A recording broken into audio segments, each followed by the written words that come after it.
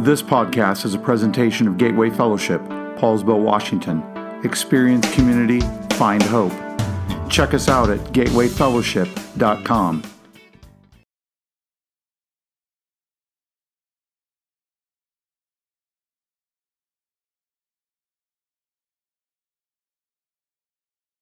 Well, early on in kind of my ministerial, I got when I got married, I got a job because you've got to feed the family, right, and got to provide housing and so on. And so I had this period of time when I was not a pastor, but when I became one, and then I kind of fell into something that honestly is a little bit like embarrassing to even tell you about. But I kind of fell into this culture of how you dress and how you look was really, really important. And I was with a group of people, associated with a group of people at the time that put a lot of thinking into that. Suits, I'm not a suit guy. I don't know if you knew that or not, but you know, the proper tie, proper suit, proper this, proper that, hanky in the pocket, this whole thing, in order to look good.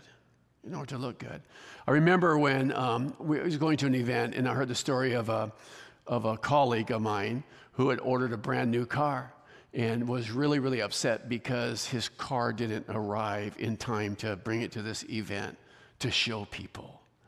So it was really kind of a showing thing.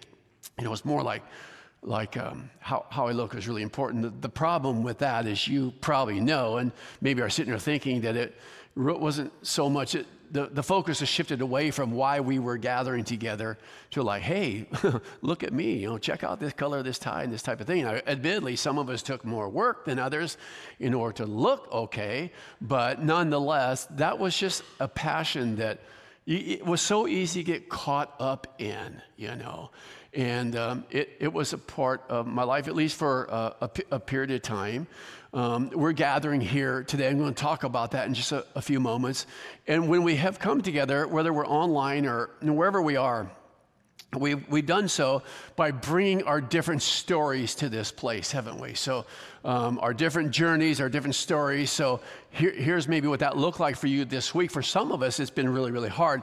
It's been a bit of a challenge. I mean, you've had decisions that you're trying to make, and you seem like conflicted in all of that. It's hard to make that decision. Or for some of us, our money, our funds just didn't go far enough. And maybe in reality, what you did is you found yourself, putting something back on the shelf because it's just not, we just can't afford that. Or maybe, clicking off the gas pump at a certain amount of dollars because, we just don't have that much money. And that's been your challenge in life. Or for some of us, maybe it's a health challenge or something like that. When we come to this place, bring all kinds of stories and journeys and experiences. And for some of us, it was the very, very best part of our week. But we come together for one purpose, and that's to worship Jesus. And that's the most amazing thing about when we gather like we are today. And it's one of the reasons why it's honestly one of my most favorite days of the week. My most favorite day of the week, besides getting up with my wife, which is always a favorable thing, but it's my most favorite day of the week, of gathering together and worshiping Jesus. Not because it just happens to be like, I gotta be here, but I get to be here. And so when the church comes together, different people, different experiences, different talents, different gifts, it's a beautiful thing. Amen? And so look at the person beside you and go like, you're a beautiful thing. Right? That we're gathering today. This is a beautiful event that we get to be a part of. And I want to talk about that today. Okay, that's enough. You're not that beautiful. Okay, so, no, I'm just kidding. All right. So, but in this series called Truth Matters, right? And where you get your truth matters. I just feel like it's really important that we include what we're about, who we are, what we're about as we navigate this thing called life. And so our theme verse, and I pray it's your theme verse, is from Psalm 25, verse 5, guide me in your truth and teach me, for you are God, my Savior, and my hope is in you all day long. So I've mentioned before that this is both a prayer and a commitment. So we lift our prayer to God, please guide me in life. And as you do, as I seek your truth, as you reveal your truth to me, I commit to that truth, because truth matters, and where you get your truth matters. And so I want to talk about us today and the church that gathers. The church gathers for just two things. It's not to show off your car or anything else, or you're brand new this or you're brand new that. The church gathers to worship and to glorify God. That is why we gather. So if you have your fill-in sheet, you're going to see that blank there somewhere. If you didn't pick one up, you can do so as you leave. There's some resources there, and we also fill in all the blanks for you people who have to have every blank filled in and post that online. So I pray that this is both your passion to worship Jesus and to glorify him. It's truly a miracle when you consider who we are. Some of us have come from maybe what we would describe as rough backgrounds or different backgrounds. Some of us grew up in Christian homes and some of us did not. But when we consider that we have brought all these experiences together and we do so with this passion to worship and glorify the one true God, it is truly a miracle. And we should rejoice in that, I think. Last week we talked about life matters and the issue of the sanctity of life, where we stand as a church. And next week, talking about sexuality, biblical sexuality, and the challenges we face today. And I just trust that parents will decide if your student should be in here or not. We'll be talking about sex and matters related to that from a biblical perspective.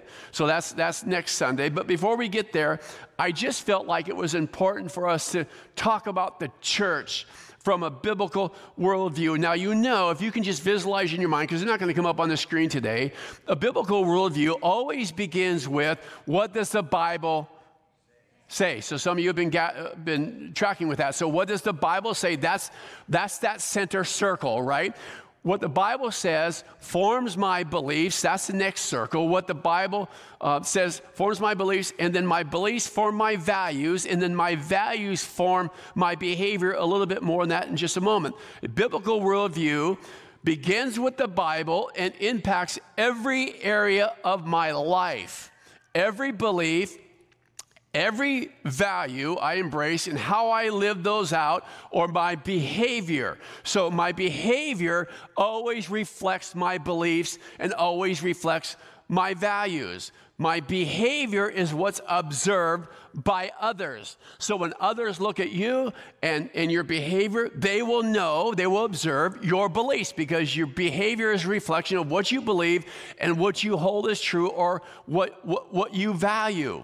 Beliefs and values are expressed in behavior. So how I behave reflects my beliefs. So years ago, I had a friend who his behavior didn't quite match his beliefs that he shared.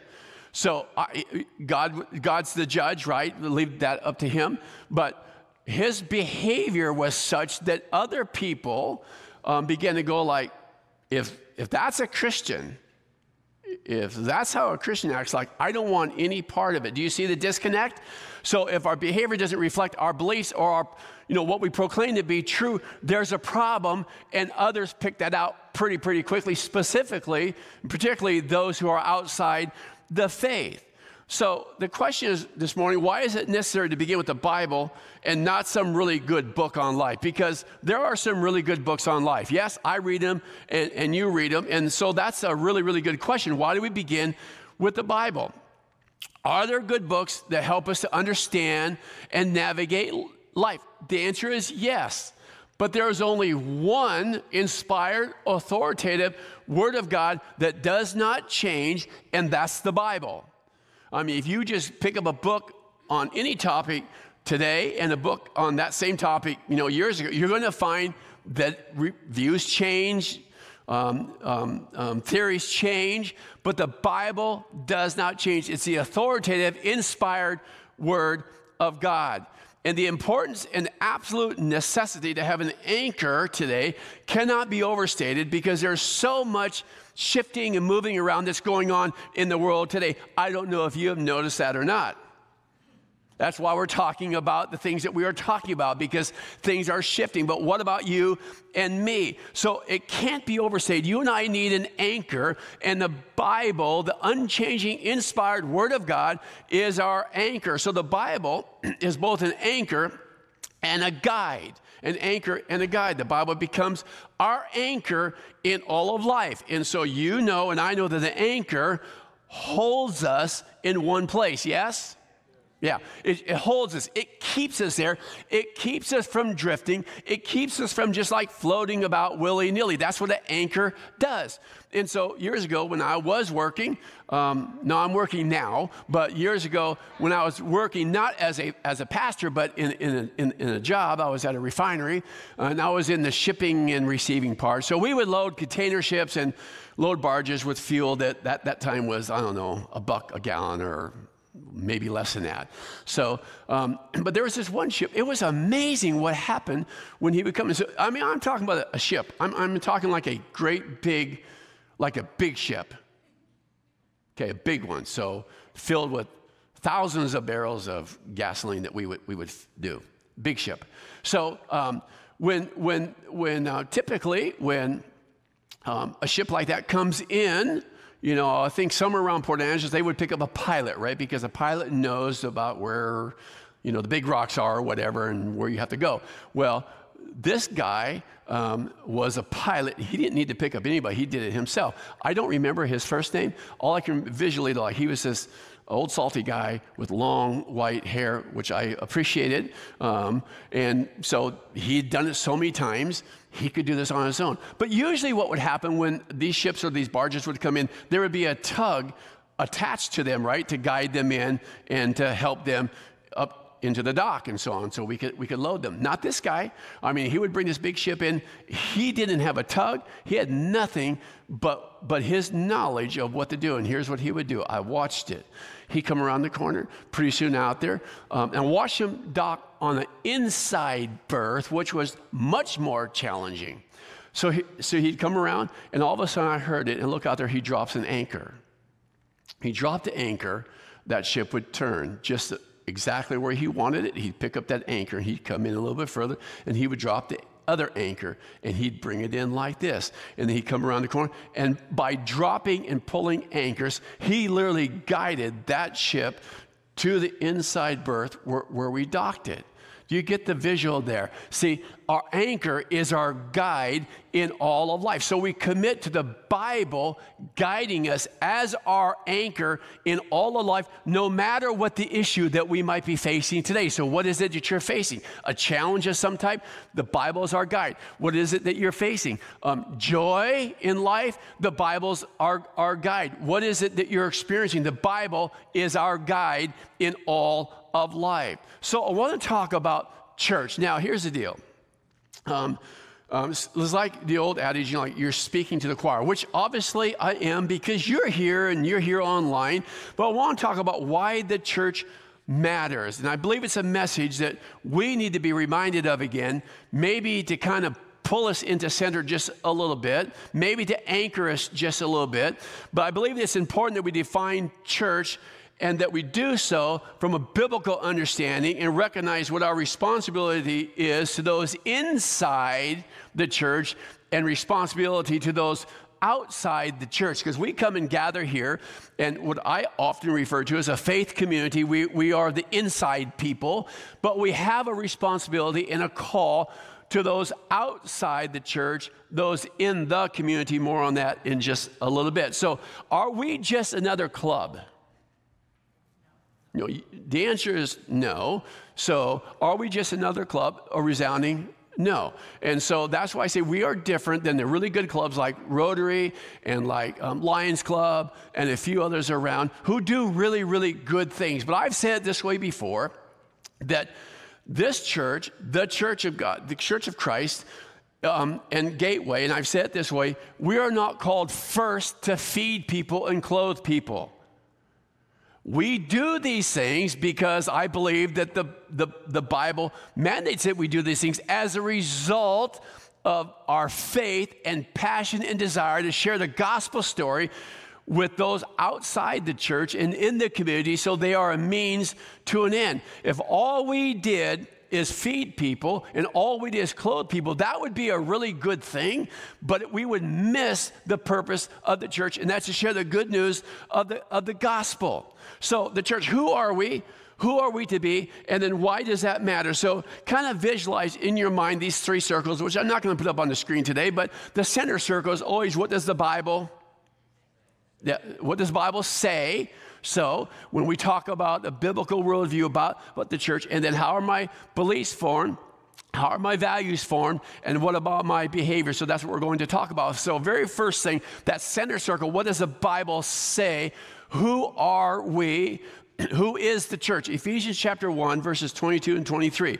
And he put all things under his feet and gave him as head over all things to the church, which is his body, the fullness of him who fills all in all. The church is Christ's body. Hang on to that for just a moment. But let me open the lens up a little bit on the book of Ephesians, written by Paul. He's in prison, and he's writing really about God's plan to humanity, and shares what we can call Christian disciplines or Christian practices that enable believers or followers of Jesus like you and me to grow and to mature in Christ. That's what we're to do. And he shares this plan. But what do we understand from Ephesians chapter 1 in terms of the church, which is his body? Here's what we learn and know and are reminded that the church, or literally the called out ones or the called out assembly, is the body of Christ, of which he is the head. This is why this gateway, we're only talking about us, but really every Bible-believing Christian church, but this is why this is his church, not Tom's church. You should say amen to that, and you should be really happy about that and really grateful for that. This is his church, not my church, and it's not your church. This is his church. Colossians chapter 1, verse 18, and he is the head of the body, the church. Christ is the head. So when the statement was shared with me through some members of Gateway, attendees of Gateway, what they were told was the efforts of some other people that we are going to shut Gateway down. This was not an attack against you, and it was not an attack against me. This was an attack against the one, capital O, whose body it is, Christ, the head of the church. And by the way, I didn't say this last gathering, but that's a really dangerous place to be if that's the position one takes. This is his body. This is his church. The church is the body of Christ, and every follower of Jesus is a part of his body. And this is the beautiful picture, because we are made up of individual parts, and we're a part of his body. We're part of the whole. That's a beautiful thing. That you and I make up the body of Christ, and as we mature in Christ, we come to understand that individually and collectively, we understand our purpose in the world is to share the good news of the gospel, or the gospel story. Our purpose in the world as individual believers or followers of Jesus, and as part of his body, the church, is to share the good news of the gospel. Now, just in case you're sitting here thinking like, well, what role do I have, or what part do I have? Every follower of Jesus is a part of this body. Many of you are familiar with the passage out of 1 Corinthians. Paul speaks. He says this, for just as the body is one, right? It's Christ's body, my body. This is one body. Likening it to Christ's body now has many members, and all the members of the body, though many, are one body. So it is with Christ, his body. For in one spirit we were all baptized into one body, Jews or Greeks, slaves or free, and all were made to drink of one spirit. For the body does not consist of one member, but of many. So together we make up the body of Christ. We have individual gifts, individual talents, We bring different experiences. We bring all of these things together, and we make up the body of Christ. 1 Corinthians chapter 3, verse 16. Do you not know that you are God's temple and that God's Spirit dwells in you and dwells in me? So believers are joined together as the church, the family of God. His Spirit dwells in us, and our mandate is given to us by Jesus. We are commissioned by Him, individually and collectively. So we live under the mandate as a body of believers, as a church, individually and collectively. We live under this mandate that's shared in Matthew chapter 28 to go into all of the world and make disciples. Here's what it says. Go therefore and make disciples of all nations, baptizing them in the name of the Father and of the Son and of the Holy Spirit, teaching them to observe all that I have commanded you. And behold, I am with you always to the end of the age. This is the mission, and this is the passion that we're to live with. This is why we exist as a church. To share the gospel story, to go into all the world and make disciples and to glorify God. That is it right there. It's not to be YouTube famous, IG famous, not to be any of that stuff at all. We exist for one purpose, and that's to share the gospel story with people. And we don't exist for our individual needs.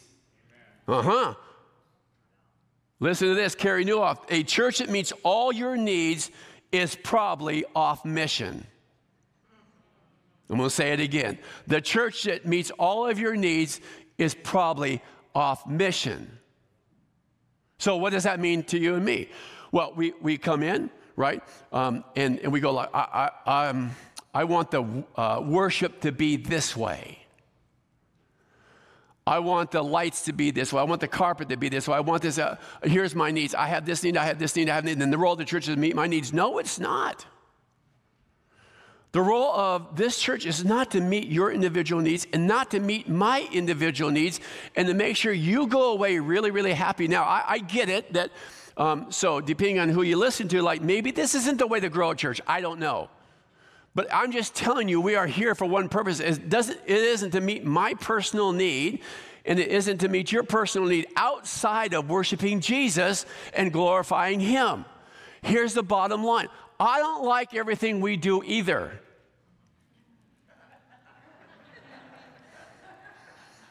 And you don't either, but that's not why we gather, to make ourselves happy.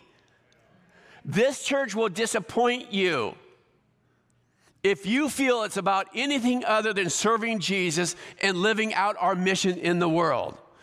If you think it's about anything else, I guarantee we will disappoint you, and I will disappoint you. It will happen because it's a wrong focus. It's just like the story at the start. Look, it's not about me. It's not about you. It's about Jesus. That's why we gather, and we can never, ever lose that passion, because the moment that we lose the passion, the moment we stop seeing lost people. The moment we lose why we gather and why we're here to worship Jesus and to glorify Him and to lift Him up is the moment we don't see the world as Jesus sees the world, and as He died for the world, that He died for sinners. And how do we stay on mission? How do we keep this focus in front of us? Here's how it happens. We remember this and we understand this. The church, Christ's body, who is Christ's body? Us. Is the manifest presence of God in the world today and called to share the gospel story with all. We are the manifest presence of God to the world today. So when you're out in your workplace, when you're in the coffee shop, wherever you go, when you're in the grocery store, you are part of the body of Christ. You're God's manifest presence in the world today as an individual follower of Jesus and as a collective body of believers here called Gateway. And we have a passion. We must live with a passion to share this gospel story, this good news with the world today. This is why the church is under attack today. And I'm not just talking about Gateway, I'm just talking about wherever the name of Jesus is lifted up. And those attacks will continue, but we must not be distracted by whatever level of persecution comes And it will. And it will be personal. And it will be as a body of Christ. It will come. It's amazing to me when I was just reflecting on the church worldwide where people are dying for their faith. People are being killed for their faith. A number of weeks ago, I showed you a list of the top 10 countries where persecution is at its highest. But believers are still gathering, and they're gathering under the threat of losing their life and their church being attacked. But what amazes me is even under those circumstances, they still seek to gather together because that's what we do. And we gather together to worship Jesus and to glorify Him. We don't know persecution. Just read the stories. We don't know. Does it come? Well, I don't know. But I do know this, that the Bible says that you'll be hated for my name's sake, Matthew chapter 10. But the one who endures to the end will be saved. Jesus is teaching his disciples that they'll experience persecution for preaching the gospel or for standing firm on the word of God, for sharing this story. But the disciples are not to be anxious about that, and nor are they to back away from that. They're not to be anxious because the Spirit of God will speak through them as they carry this story. But what Jesus is teaching his disciples, I believe by extension, is what we are to expect as well, that we will suffer some type of persecution, but it should not and it cannot deter us from this passion of sharing the good news of the gospel with people that you're around and people that you work with and people that you rub shoulders with, that Jesus is Lord and Jesus is Savior. And there is a final destination for every person in the world today. It's with Him or it's without Him. But let me ask you this. Sometimes life gets in my way and I lose that. And I think that's probably true for every one of us, right? We're experiencing life and we kind of lose our purpose and we lose the mission that Jesus has called us to. And so what does the Bible say? The Bible says, this is who you are and this is your purpose. So how does that form my beliefs? So let me just kind of walk through this really, really quick. So my beliefs are formed by what the Bible says. I believe that Christ is the head of the church and I am a member of His body. I believe that the church, the called out ones, must be different from the world in which we live to reach the world from which we live. There's a problem if the church looks just like the world today. There's a problem. If you can't tell the difference between the church, if you're an individual follower of Jesus, or us here, if you can't tell the difference, there's a problem. The church must be different from the world in which we live to reach the world in which we live. We must be people of hope.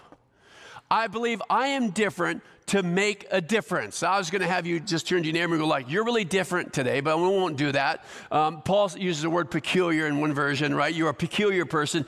We are different in order to make a difference. So when you go out into the world today, wherever you go, people ought to see a difference. Now, the Bible says, Peter says, like, be ready to give an answer for that hope that lies in you, because I believe that people can see hope in us even if we don't speak a word. They can see it, right? You're smiling, you're happy about something, and all the world's falling around you. You go like, why are you so happy?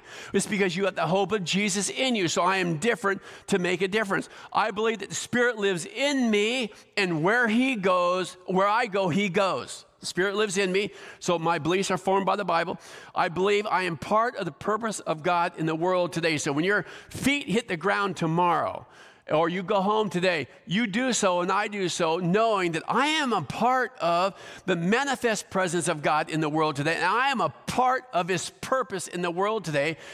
The person I connect with, the group of people I connect with, I have a purpose in life, and that is to share this gospel story through my behavior, how I live, and how I act. So my beliefs are formed by what the Bible says. My values are formed by my beliefs. So just think about that next circle that we have put up there. I value my relationship with the one who gave His life for me.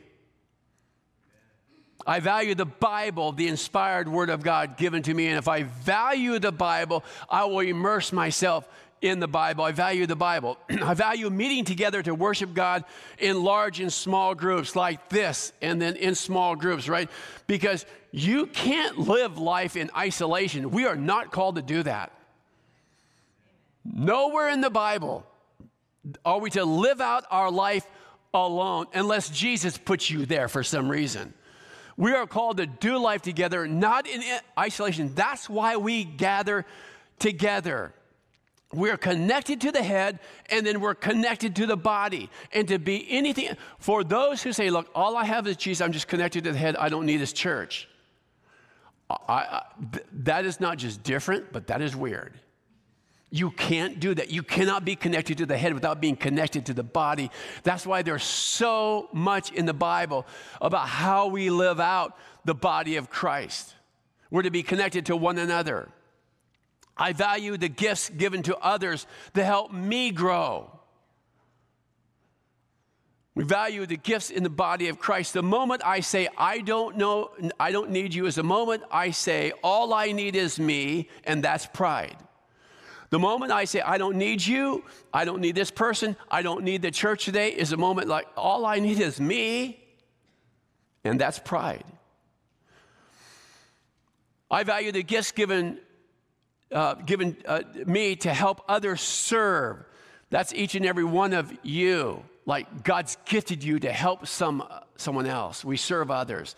And I value the call to go into all of the world today. What about my behavior formed by my values? I'm going to break this into two sections. So what is my behavior? How is my behavior formed by the Bible, by my beliefs, and by my values? And I'm going to break it into two sections. Number one, in community, and then in the community. First, in the community, meaning outside the church. So you've been around for a while, maybe it's your first time here. I refer to Gateway as a faith community. So we'll talk about what's my behavior in community amongst ourselves. But first, what's my behavior to be in the community? In the community. We're to love as Jesus loved.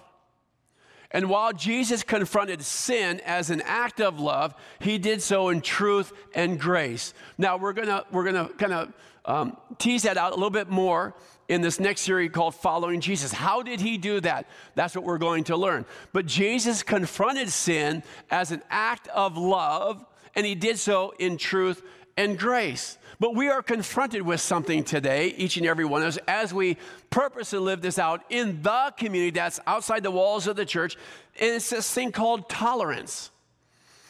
And so is that love? Is tolerance the same as love? And I'm going to suggest, and while I understand most of the aspects of tolerance, like we all do, I'll tolerate some ill behavior of my kids. But when my kids are growing up, I would not tolerate or accept things that would bring them harm in their life. That's something that we're not allowed, and I'm just not going to tolerate. So I get all that, but is the call for tolerance in the way that we're hearing today, is that love? And I'm just going to say I don't think it is. And for us to be effective witnesses of the gospel, seeking and praying for hearts to be changed by Jesus, we must understand that there's a difference between the tolerance that we are sometimes called to and the love that Jesus commands us to live in.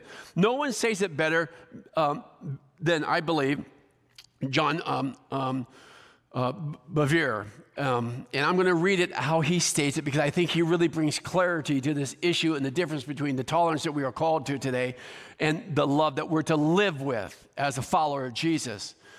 John Bevere says this. He says, Jesus warns the church in Thyatira against tolerance, which was leading them into immorality and idolatry. Our culture often confuses love and tolerance. The two couldn't be more different. Love seeks the other person's good. Tolerance seeks to be thought of as good in another person's eyes. Love comes from fearing God. Tolerance comes from fearing man. Nowhere in Scripture is tolerance held up as a virtue, just as a reminder to anchor your values in God's word, not in the world's broken system. So there's a difference.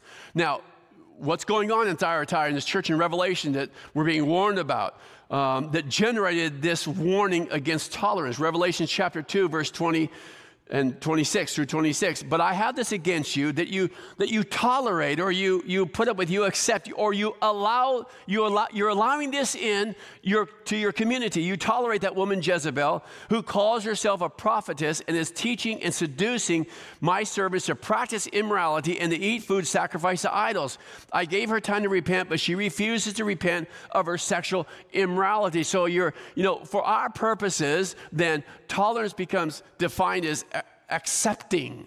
So you're accepting this teaching into your community, and it's leading people astray into sexual immorality and into food sacrificed to idols. Apparently, it was this teaching, because tolerance was leading them this direction.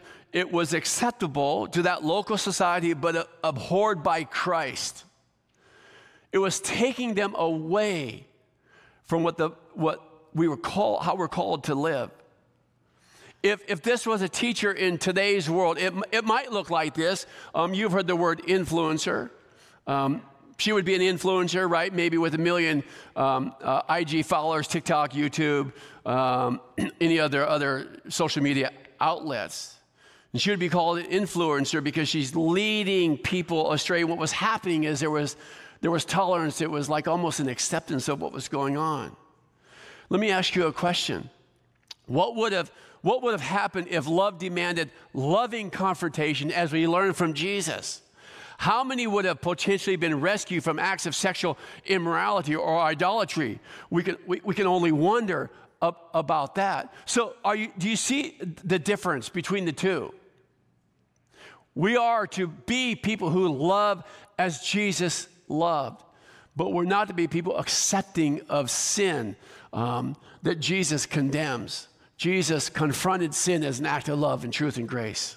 The Bible says in 2 Timothy chapter 4, verses 3 and 4, "For the time is coming when people will not endure sound teaching, but having itching ears, they will accumulate for themselves teachers to suit their own passions, and will turn away from listening to the truth and wander off into myths." That's happening, and I think we're seeing it today.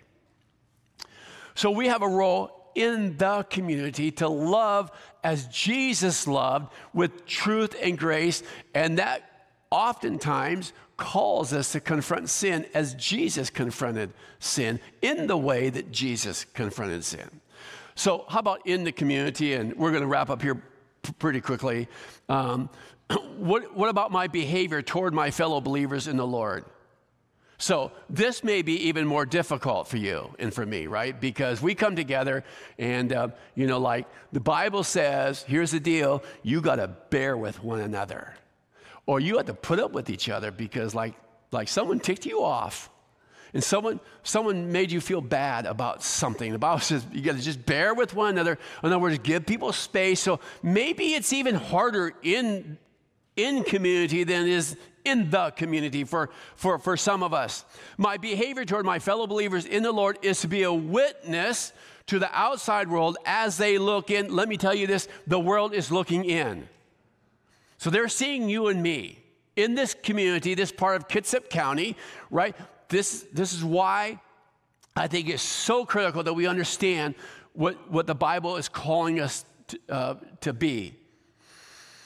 When people drive by here, just the visual of you being here, online campus, YouTube, but just the visual of you being here is saying something to this community. We value gathering together. And I pray that what they see in our community life is reflective of Jesus. John chapter 13, verses 34 and 35, "A new commandment I give to you, that you love one another." Now, it doesn't say this, "A new suggestion I give to you, that you love one another." It doesn't say that. It says this is a commandment, that you love one another. It's not a good idea. It's something that we are to do. How? Just as I have loved you, you are also to love one. How did Jesus love you? He died for us, right? He gave up his life for you, and he died for us. So in this same way, you love one another. By this, all people will know that you are my disciples, for you have love for one another. So let me just say it this way, paraphrase it. Like, as you live out your life, knowing that you have been forgiven by Jesus, and you live out that kind of love to one another, your behavior will be seen by others outside, and they will know that you have love for one another and love for Jesus. Your behavior and my behavior toward one another. This new commandment given to the 11 and to you and to me was critical for survival and will be a new kind of love for the disciples and by extension you and me. Not based on how good we are or maybe how good we look, but on the sacrificial love of Jesus only. As I loved you, you must love one another. The behavior that reflects our beliefs and our values the world sees in the church and must be different than what is seen in the world. The church is to be a loving community where people sense community or belonging, where we grow together and all members are actively involved in this mission of Jesus.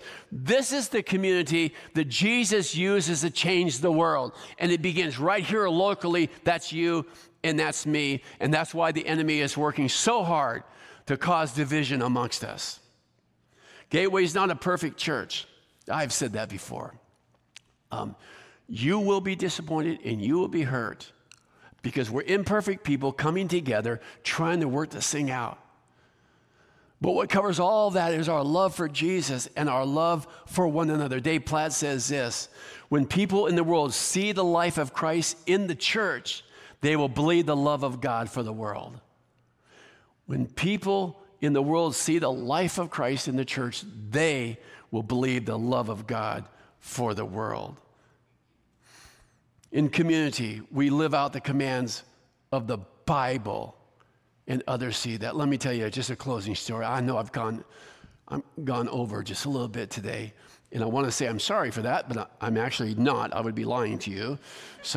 But let me tell you this story real quick. This past week, I was on my way to a meeting in Bremerton, and I stopped by my mother's final resting place, her grave, where she is. And so Mom is there, her twin brother is there, my grandma and my grandfather, my aunt, and my uncle. These are all that I would consider heroes of the faith, particularly my mom. And if you don't know my story, most do, I was raised by a single mom, so all five of us were. So Mom raised all five of us. I don't remember exactly the year that Mom became a believer, but it was after we moved here. I don't remember that because I was too young. We moved to Bremerton. But one of the first things my mother did is she took us to church, all five of us. And I experienced something then as a young guy growing up, and then into my teen years, I experienced this thing called the church. It wasn't a perfect church. In fact, my mom was hurt pretty bad one time. And the church at that time, this goes back, of course, a number of years, they were voting if they would allow a divorced person to be a member of the church. And of course, my mom was divorced. We were a single-parent family. And so she had to walk through those emotions. But here's what I want to tell you. My mom never walked away from the church. She got hurt. She never walked away. She valued the church. And you know that they decided not to go down that pathway. But here's what happened. This church, this local body of believers gathered around this family of 6 and provided for us in ways I know I don't even know today. I know prayed for us, gave themselves up for this young family. It cost hundreds of dollars for our students to go to camp, and it wasn't that much then, but this church gathered, and people paid for our way to camp. It was at camp that I gave my life to Jesus. You see what happens when the church is the church? People are helped. People are ministered to, our churchy word, right? People are loved in a way that draws other people in. What a tremendous opportunity that we have to gather together and to be the church week after week after week. And to say, I'm going to be a part of this body of Christ. I'm going to be part of carrying this gospel story to the world today, individually and collectively. So I just have one last thing to say to you. Can we stand together? And because here's my closing admonition. It's coming up on the screen. Here it is right here. Just be the church. Will you be the church? Will you commit this morning to being the church in community and being the church in the community?